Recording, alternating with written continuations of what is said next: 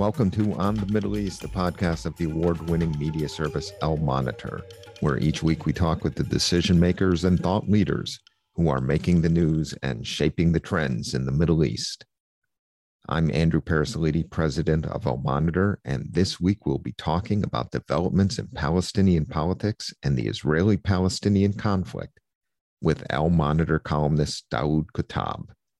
Daoud is a Palestinian journalist, a media activist, and director general of Community Media Network, a not-for-profit organization dedicated to advancing independent media in the Arab region. He is also a former Ferris Professor of Journalism at Princeton University. There are nearly 3 million Palestinians living in the West Bank, which is administered by the Palestinian Authority and its president Mahmoud Abbas. And there are over 2 million Palestinians living in Gaza, which is ruled by the Islamic Resistance Movement, known by its Arabic acronym Hamas. Israel's population is nearly 9 million, and approximately 2 million of those are Arab citizens. The more things change, it seems, the more they stay the same. Last year, the UAE, Bahrain, and Morocco all committed to normalizing ties with Israel, and Sudan seems on track to do the same, joining Jordan and Egypt as Arab states with diplomatic relations with Israel. And for the first time, the United Arab List, an Israeli political party, not only joined a new Israeli coalition government that was formed in June, it was the first time an Arab party had ever done so, and its leader, Mansour Abbas, was a power broker in the government formation process. Meanwhile, the fault lines between Israel and the Palestinians are familiar and remain the same as they have ever been. Israeli settlements, the status of Jerusalem, prisoners, and more. And this is all in addition to the frustrations of a young generation of Palestinians, not only fed up with the Israeli occupation, but also with their own leadership. I can think of no one better to discuss all of this with than my friend and colleague, Daoud Kuttab. And that conversation begins now.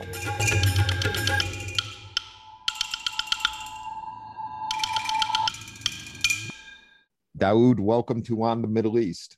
Thank you very much, Andrew.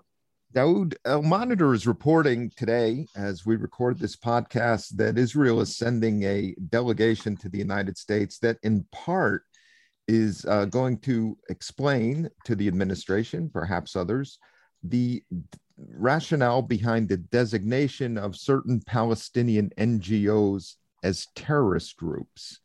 Israel is saying that they are linked to the PFLP, the Popular Front for the Liberation of Palestine. And this has stirred a great deal of controversy in the region, questions within the Biden administration, and some reactions on Capitol Hill. How do you see that designation, and how is it being read among Palestinians? Well, this is kind of a usual thing that the Israelis do, except the world is not as trusting of what Israel does as it usually does. The idea of conflating and labeling anything that is critical of Israel to be either a security threat or connected to terrorism or anti-Semitic, God forbid, then but these labels are losing their value. They are being devalued by the exaggerated use and by the proven falsehood of many of these attacks and accusations. So I think what happened here is that the Israeli defense minister, out of the blue, called an organization like Al-Haq, which has been working for 30 years, is the Palestinian chapter of the International Commission of Jurists, a well-respected organization. All of a sudden, they say this is a terrorist organization or diverts money to terrorists or something to that effect.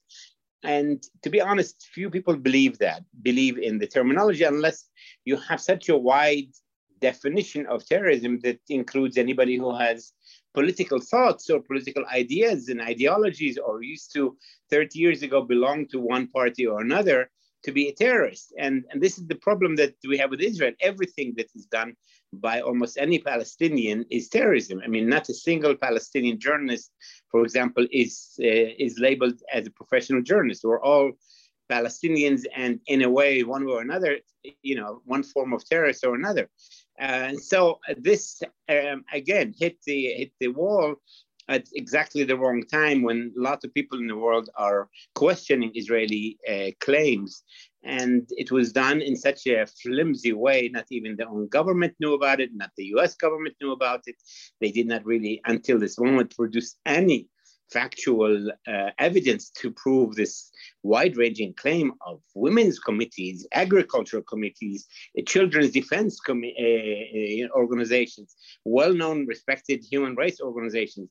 Of course, many Israelis, most Palestinians, many international Human Rights Watch and Amnesty issued a joint statement, and everybody's saying, wait a minute, what's going on? We know these people, and they are not terrorists. And how, we just make a claim verbally and you want everybody to believe you. And I think the biggest worry, of course, is Washington. And so the Israelis have dispatched this team to try to provide the secret, undeclared information, so classified they can't even tell their own people about it, to prove that all these organizations are such terrorists that, one cannot allow to continue. It's just mind-boggling.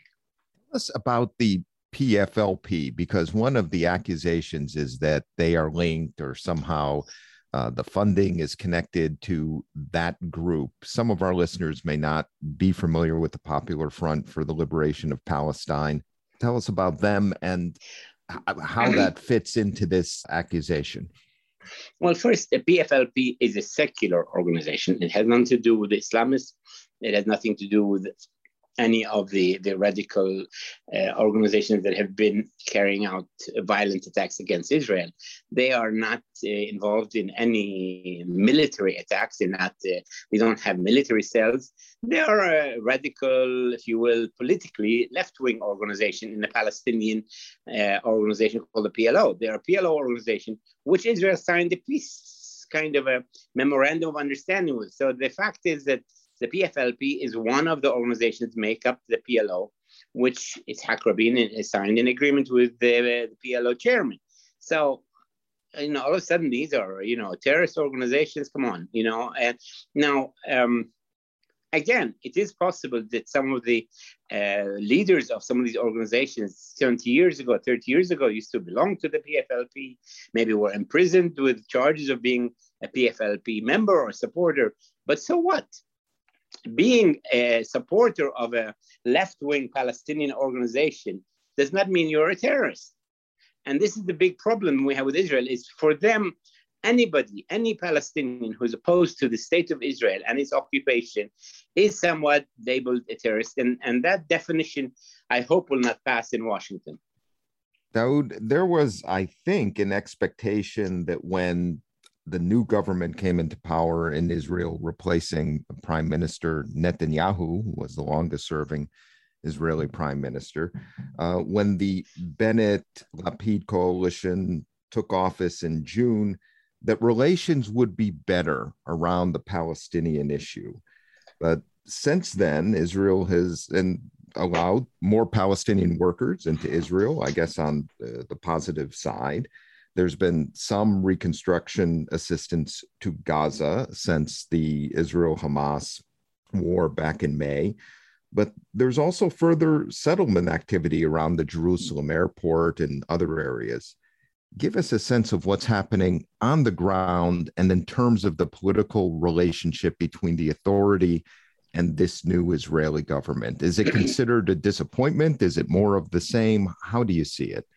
Well, it's actually a refreshing change from the Netanyahu and even the Peres and even sometimes the Rabin and others.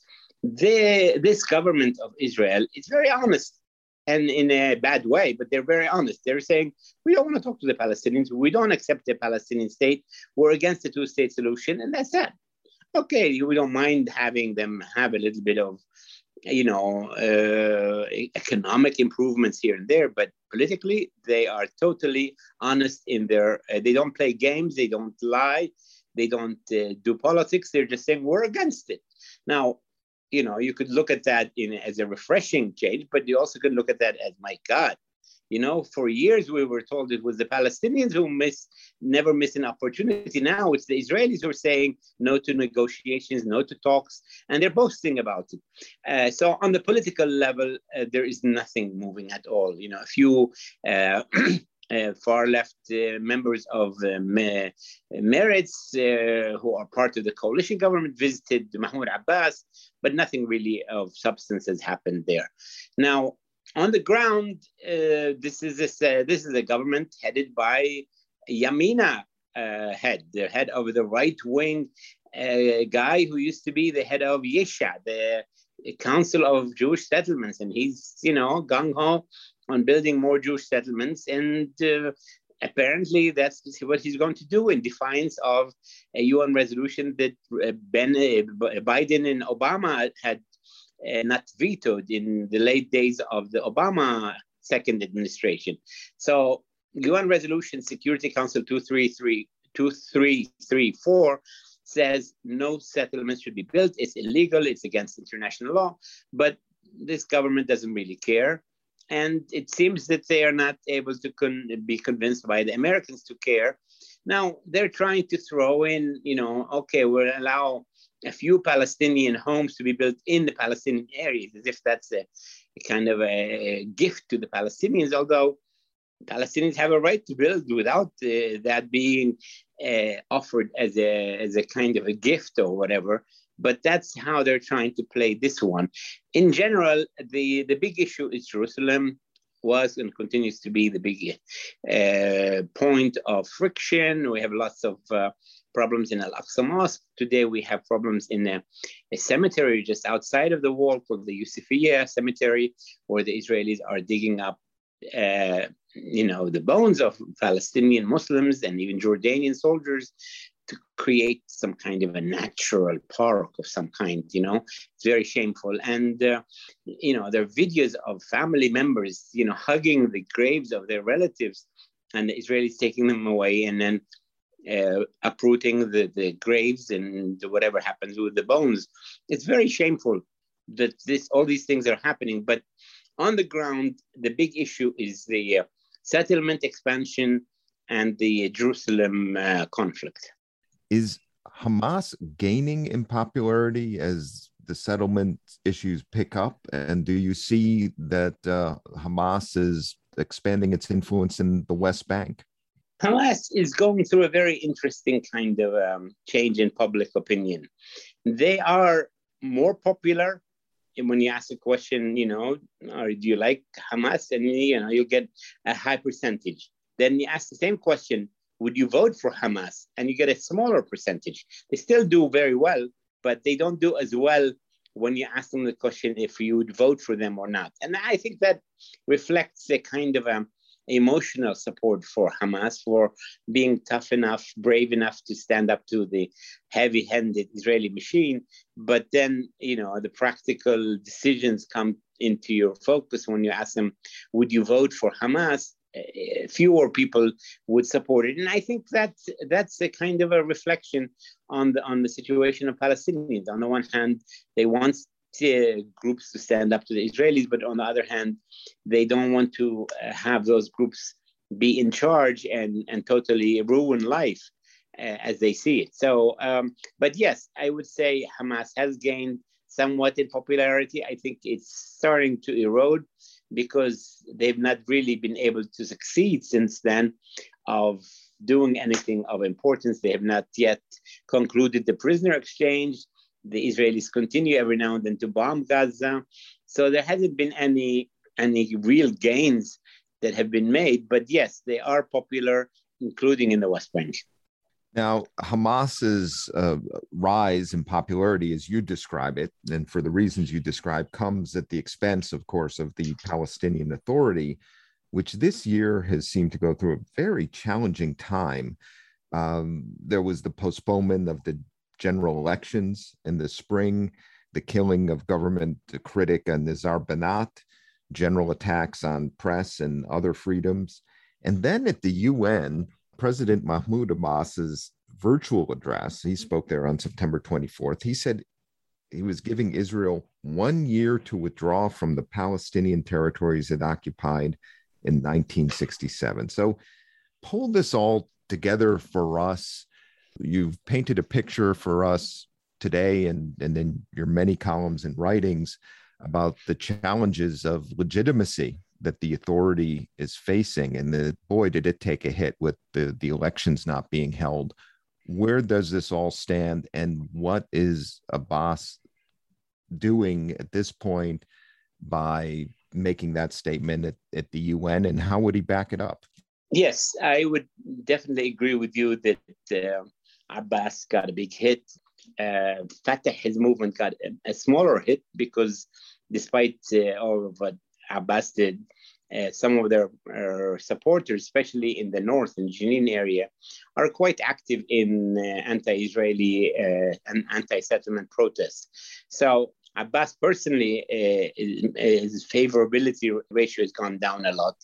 And what he did and his security people did was not very good.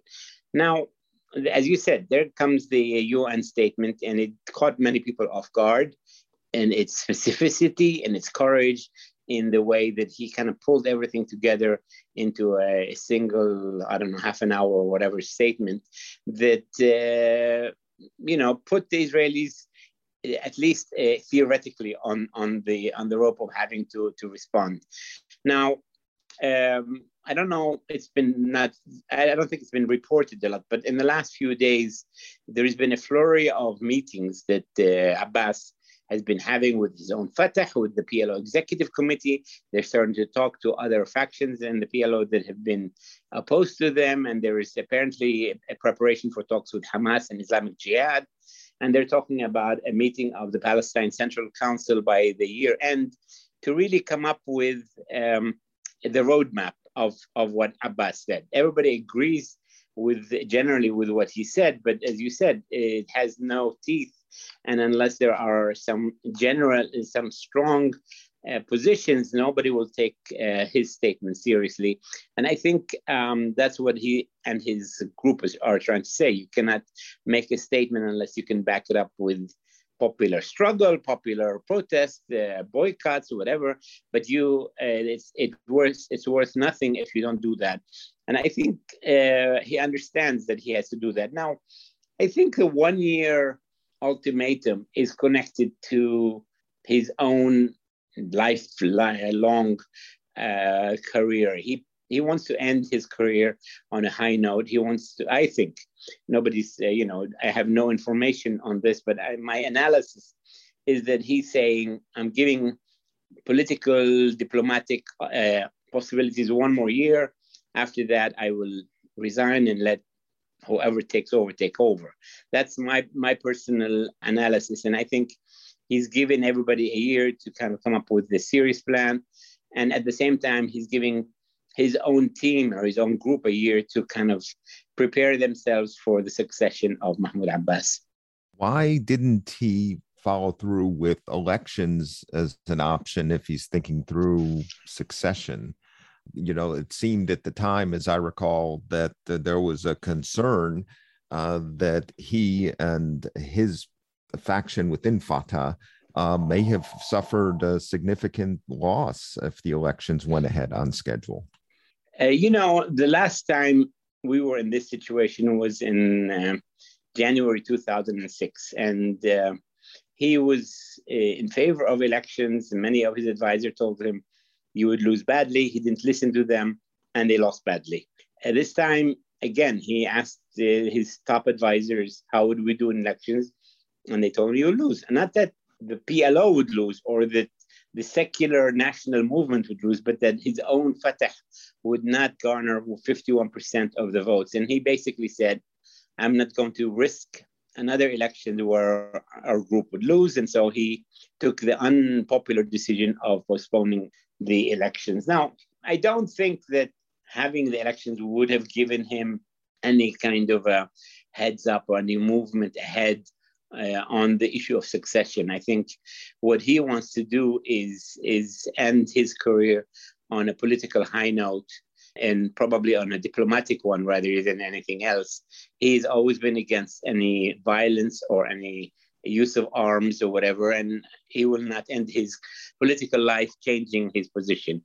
So elections is something that, under occupation is not a huge change, as some people told him.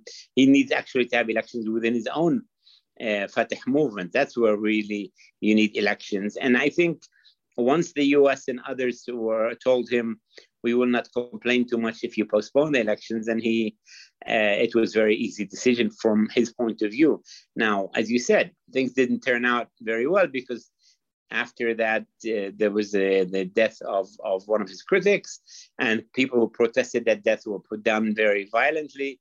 And so add that all up together, it has ruined a lot of his standing with many people. He still has strong standing, and his movement has strong standing, but he himself has lost a lot. And this 1 year ultimatum, maybe his kind of last hurrah before stepping out of the political limelight. How is he managing the situation, I should say relations with the Arab Gulf states post-Abraham Accords? Now, it seems that Israel, with the backing of the U.S., is picking up the pace on its engagement with the UAE, for example. And earlier this month, National Security Advisor Jake Sullivan discussed normalization with Saudi Crown Prince Mohammed bin Salman. Now, that doesn't seem to be happening anytime soon, but this overall trend of Israeli engagement, they're participating in the Dubai Expo, et cetera, and really pushing ahead with these agreements. How has that affected the PA's engagement with Arab states, on which they've relied historically for a great deal of financial and political support? Yeah, I think the Palestinian government's relations, and including Abbas with the Gulf states, has had a hit even before the Abraham Accords. The Abraham Accords basically added to the demise of the relationship. Some of it has to do with the status of Mohammed Dahlan. Some of it has to do with the direction that the Palestinians were taking during the Trump administration. But overall, I would say if you add the Trump administration, Dahlan, and the Abrahamic Accords, it's one big disaster. And as a result, there hasn't been much movement in terms of financial support to the Palestinian government. And, they're still supporting the UNRWA, and there's still some projects in Jerusalem and other places through Dahlan's committees and charities.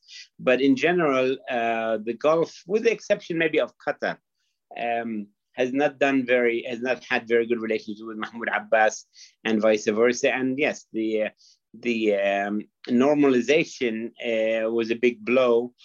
Initially, Palestinians were attacking the Emirates, but Mahmoud Abbas himself tried to water down the criticism, because not only because of needing the Gulf countries, but also because there is a huge amount of Palestinian workers and in general business people working in the Gulf area, and Palestinians cannot afford losing the money that they send back home. And so in general, the whole thing was watered down. Also Jordan, Egypt, and the Palestinian government have normal relations with Israel. I mean, they have actually signed agreements with Israel. So, they cannot be too holier than thou with those countries, except in the fact that they violated a sacred agreement to not to normalize until Israel withdraws the Arab peace plan. So, except for that, which obviously is a very big exception, it was a very difficult position. And I think generally Palestine and also Jordan and Egypt kind of turned a blind eye to the Abrahamic Accords, believing that eventually it will not really take root. And in fact, it hasn't taken root with the public. I mean, Dubai and the Emirates, are largely immigrant business communities. They're not a genuine, they don't have a huge number of nationals that live in those countries. And Yeah, but it was, Sudan and Morocco was much bigger problem. And in both countries, in Sudan, we're seeing today all kinds of things happening. And in Morocco, those who supported normalization lost big in the last election. So in general, Palestinians don't feel that it went as bad as it could have gone, but they were not happy with it, that they had to keep quiet. How has the involvement of the United Arab List, led by Mansour Abbas, participating in the Israeli government for the first time, how has that impacted the Palestinian issue in politics, if you think it has at all? It really hasn't, to be honest with you, Andrew. I don't feel that there has been any impact, for the following reason: that Mansour Abbas agreement with Bennett and with other coalition partners stipulated that they will not take a position on the Palestinian issues. That was a stipulation. So they actually are committed not to take a position. Also, they were committed not to do anything. That they're not going to seek the two-state solution. So basically, Bennett succeeded in neutralizing them on this issue, while agreeing on big support for the budgets and for fighting the internal violence in Arab towns inside of Israel and so on. But on the Palestinian issue, their hands are handcuffed. What are your expectations for the next year? What are the kind of fault lines and trend lines that you're watching? We normally do that in the eve of the year, but I'll try my best now, Andrew. I think that the big decision now, and the big issue now, is in Israel, the passing of the budget. It's due to happen in the next 2 weeks. And some say that a lot of the decisions of the Israeli government these days are connected to that because of Netanyahu's attempt to try to defeat the budget, the vote. Once the budget issue is over, I think we will be in the coming year seeing more Palestinian protests, as also the one-year ultimatum of Abbas starts getting closer.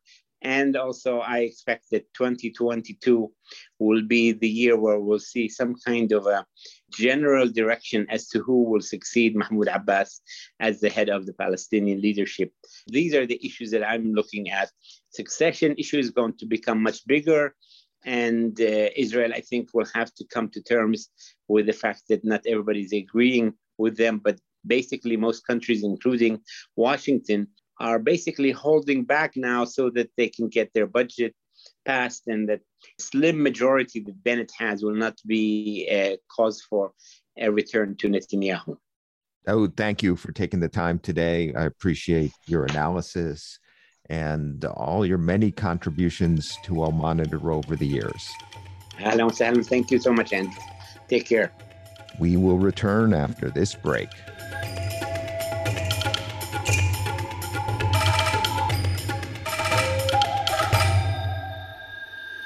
What in the hell's going on? You ever look at the news and wonder what the hell is going on? Hi, I'm Danielle Pletka. And I'm Mark Thiessen. We often think that when we look at the news these days. That's why we started our podcast called What the Hell is Going On? We bring you amazing interviews with experts who know exactly what the hell is going on. Nobel Prize-winning researchers, Pulitzer Prize-winning journalists, and even presidents. Danny and I will break it all down for you. I'll tell you how Danny could be more interesting. And I'll explain to you why Mark is wrong. So tune in so we can all find out what the hell is going on.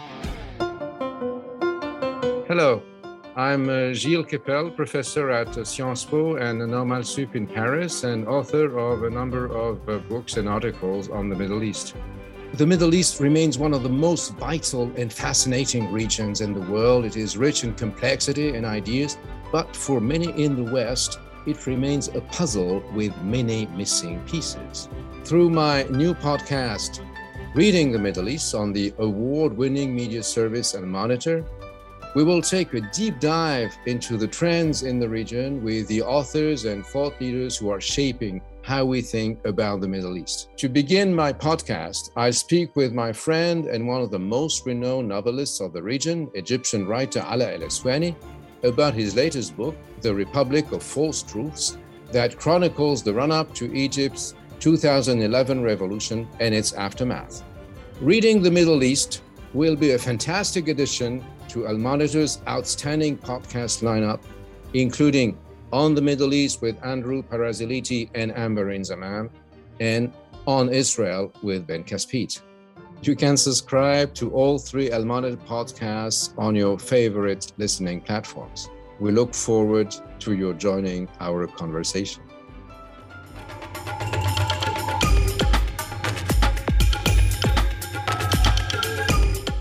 Thanks to our guest, Daoud Kuttab, our production team of Phil Calabro of Al-Monitor and Beowulf Rockland of Two Square Media Productions.